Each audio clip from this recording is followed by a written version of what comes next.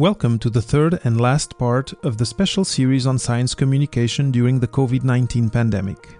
In this third part, I discuss with Mónica Félio-Morer, with Joana Lobo Antunes and with Adriana Bankston about how governments have been dealing with the pandemic, and specifically about how the interface between governments and the scientific community can inform decision-making and lead to better outcomes. I think some sort of typical ways to engage policymakers would be basically doing advocacy on Capitol Hill through Capitol Hill Days, which are designated times of the year when specific groups advocate for their cause. Briefings where we would have researchers from campus talk about what they do, and we have staffers listening to that. And so again, it's sort of, a dual thing where you're thanking them for their support, but you're saying, here's what we're working on, and they're obviously will be informed by that as well. Welcome to Papa PhD with David Mendes, the podcast where we explore careers and life after grad school with guests who have walked the road less traveled and have unique stories to tell about how they made their place in a world of constantly evolving rules. Get ready to go off the beaten path and hop on for an exciting new episode of Papa PhD.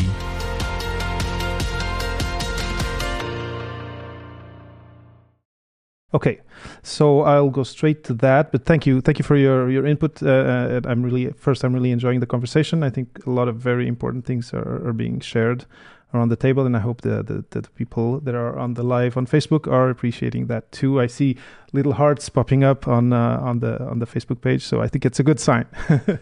Now, in this part, I wanted to. I've named it "Can Policies Tip the Scales?" And my first question is for Adriana. Apart from universities and scientific societies and organizations like we've talked up till now, could governments also weigh in? And we all around the table know the answer to this, but and we've even said that only governments can be the final, decider in the end. But from your position of being in DC, what does that engagement look like from the federal point of view? What have you seen in terms of initiatives, programs that have been making a difference ever since the crisis started? So I think a lot of this comes down to funding.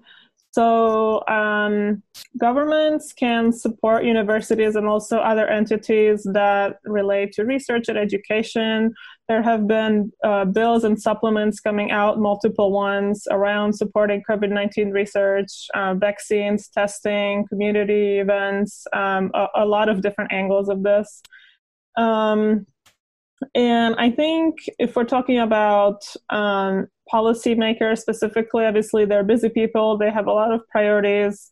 They have, as I said, they like to hear from constituents. They have the ability to appropriate funds for research and so on.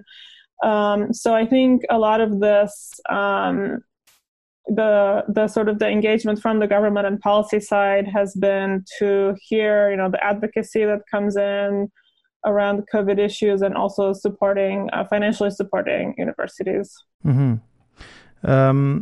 Now, I had the chance of listening to a conversation that Joana had in Portugal, in Portuguese, not so long ago. And Joana talked about what's been happening in Portugal and how government has been doing there in managing the crisis, the pandemic. So, Joana, you mentioned that Portuguese government has done a very good job in terms of taking decisions and implementing measures based on the input of specialists and of scientists from the medical and scientific community. Can you share with us what you think worked well in the Portuguese case so far and why? Yeah, well, we are extremely fortunate and we are grateful because, as you know, in Europe, we are usually paired more with Italy and France and Spain than with Denmark or Austria, and actually have numbers more similar to those countries than to the Latin ones. And one of the key here was that government listened to scientists and they promoted the lockdown early, not like the other countries locked down much later. The government in Portugal locked down when still nobody had died in Portugal, and decided to lock down. It was a bit controversial at the time because people were like, why are we locking down? We don't have that many cases.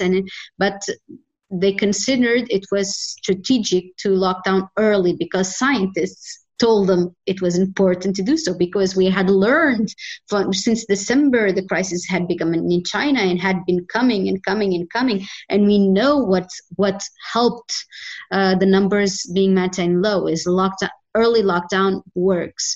And so it was very important. And also all the authorities have always been listening to doctors and to scientists and epidemiologists and virologists. And one other thing that the government did here is that they went out of their way to make processes more flexible, because in order to get those testing that I talked to you about in the beginning, we had to create new rules, because otherwise we had to wait like a year to get the testing approved and the protocols approved and everything approved. So we had to do some politics. Yes, it was a political decision to accelerate the process in order to have science helping society. And it's an incredible time for science, but I imagine in your countries, most of your countries as well, is because nowadays we used to struggle. We never had science on television and on the news pieces on television, and now we have every day a scientist commenting on reality, and they're talking about stuff, and they're talking about the virus, and they're talking about the protection measures, and they're talking about health or the sociology of it. The social sciences have been playing a very important role. So actually having good scientists and listening to them and then making the politic decisions, which are politics and not science, it's crucial. It's really, really, really important. And I've read an article actually today explaining how in Portugal universities, so research institutions, were allowed to take part in the testing, in the PCR testing. Yes. Yes. How did that happen? How did that change? Was that a game changer in your opinion? Completely a game changer, because one of the things we need is to test a lot of people, and in order to test a lot of people with just the state's power, it would have not been possible. And so not only in my university, but in many other research institutes in Portugal, we all came together and everybody wanted to give their time and their reagents to do the testing and to take their machines, their PCR machines. And since we are stopping all the regular work we are doing, all the PCR machines were into testing. So that is really important. And now the university, next week I'll be giving my body to science once more, because the University of Lisbon is studying our population, and they want to see the prevalence of the virus, and also they're doing serological tests. So we are all, volunteering. I'm volunteering to be one of the subjects doing the testing, because we know there are a lot of asymptomatic carriers, but until we test large and far, we really don't know how many. So with the increased capacity of collecting the samples and doing the tests, we will be able to do testing widely in Portugal. Mm-hmm. So clearly, to allow labs that are not part of the state structure to do this testing, there were also accelerated approval of policies for that too, for sure. Yes. And now for a short message. If you're preparing to launch your podcast, you may be asking yourself what hosting platform to use. I launched Papa PhD on Blueberry because I wanted a professional service that would interface with my WordPress website, that would robustly broadcast Papa PhD to all platforms, and that would allow me to grow my podcast in years to come.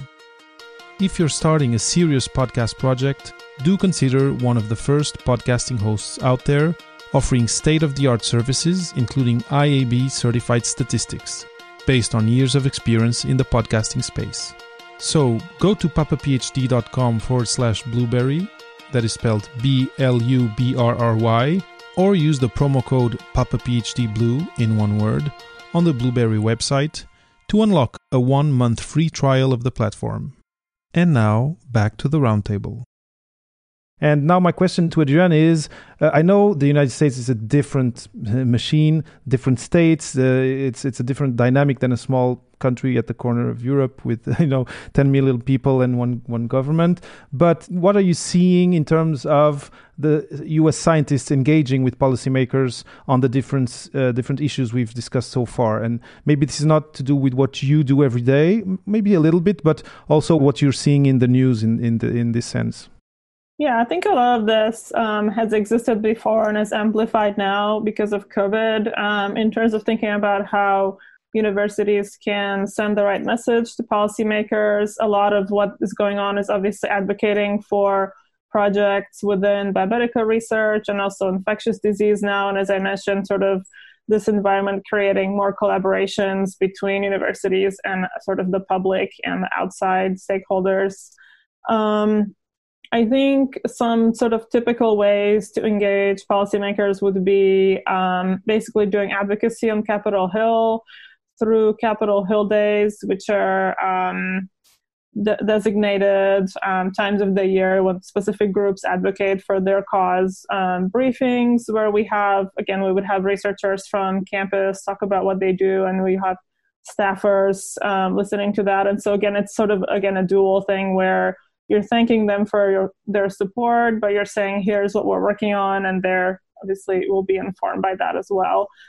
So a lot of this comes back to sort of showcasing the importance of research for policymakers. And then with COVID specifically, I think there has been more engagement in the community. So as has been said, scientists volunteering to do testing and that sort of thing.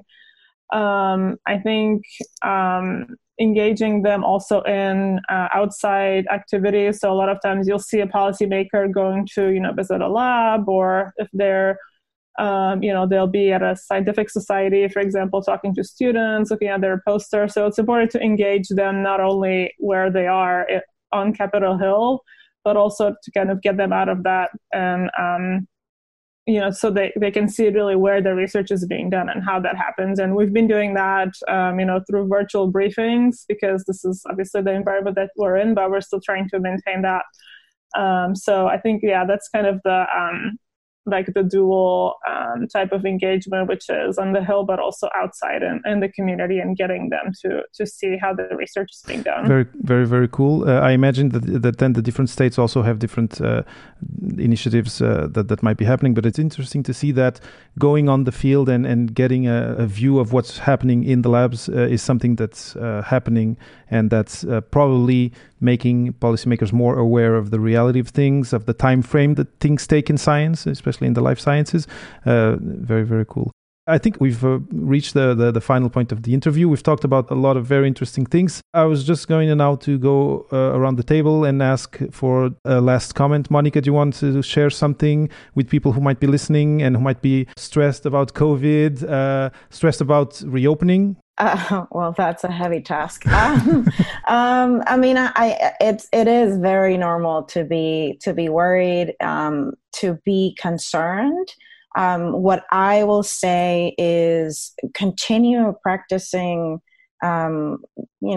precautionary measures, using masks properly, washing your hands, using hand sanitizer if you don't have access to soap and water, social distancing or physical distancing. I encourage people to stay connected to their social circles, but definitely distance from people if you can stay at home, please do so. I do understand that this is not a privilege everyone has, and that this pandemic has disproportionately impacted marginalized communities, but continue taking care of yourself. Unfortunately, it's going to be a marathon. We're going to be living with this virus for a while. So it's very, very important that we look at trusted sources, scientifically based sources, because information is power.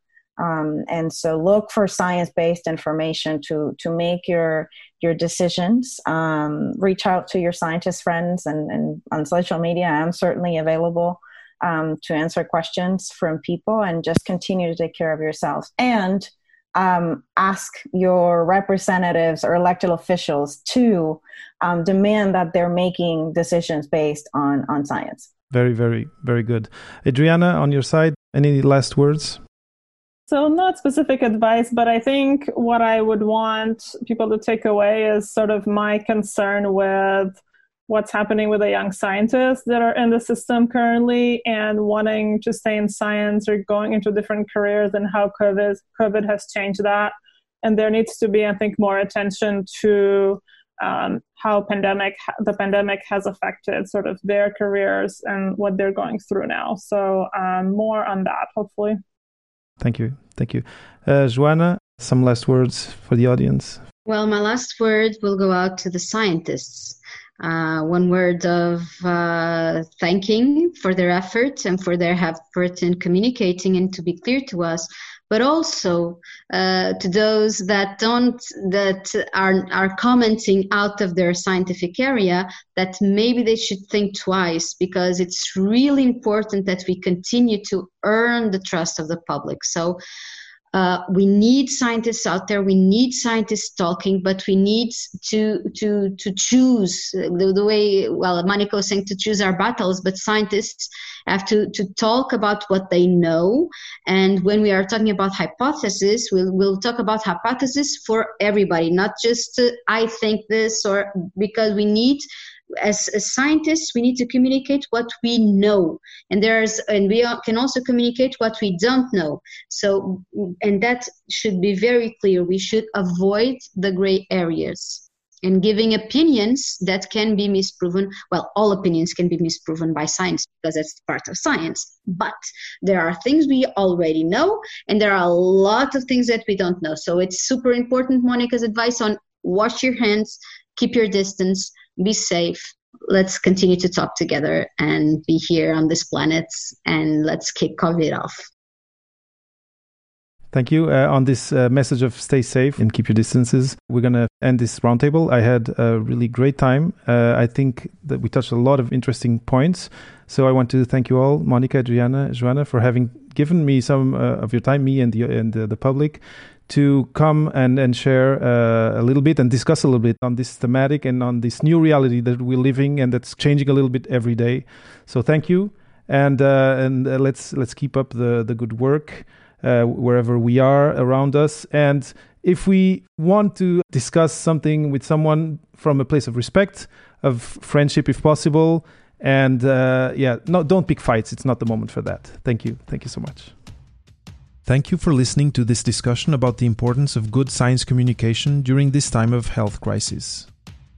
I hope you enjoyed the insights Adriana, Joana, and Monica shared, and will take home some guiding principles and ideas for your SciComm activities. Next week, I will be bringing you a recap of Season 1 of Papa PhD, with a commentary on how my own view of the career landscape for Masters and PhDs changed after talking with all my great guests. I will also have a surprise announcement to share, but I leave it at that for now. So thank you for being a listener, and have a great week. I just want to take a moment to let you know that you can help me end the show by leaving a star rating and a comment on your podcasting app. If you want to go a step further, go to patreon.com/papaphd now and become a supporter. For the equivalent of a coffee per month, you'll be helping me immensely with the recurring costs of hosting and producing the show. Again, thank you for being a true fan.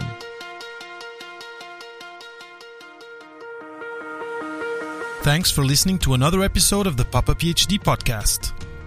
Head over to papaphd.com for show notes and for more food for thought about non-academic postgrad careers. I'll always be happy to share inspiring stories, new ideas, and useful resources here on the podcast.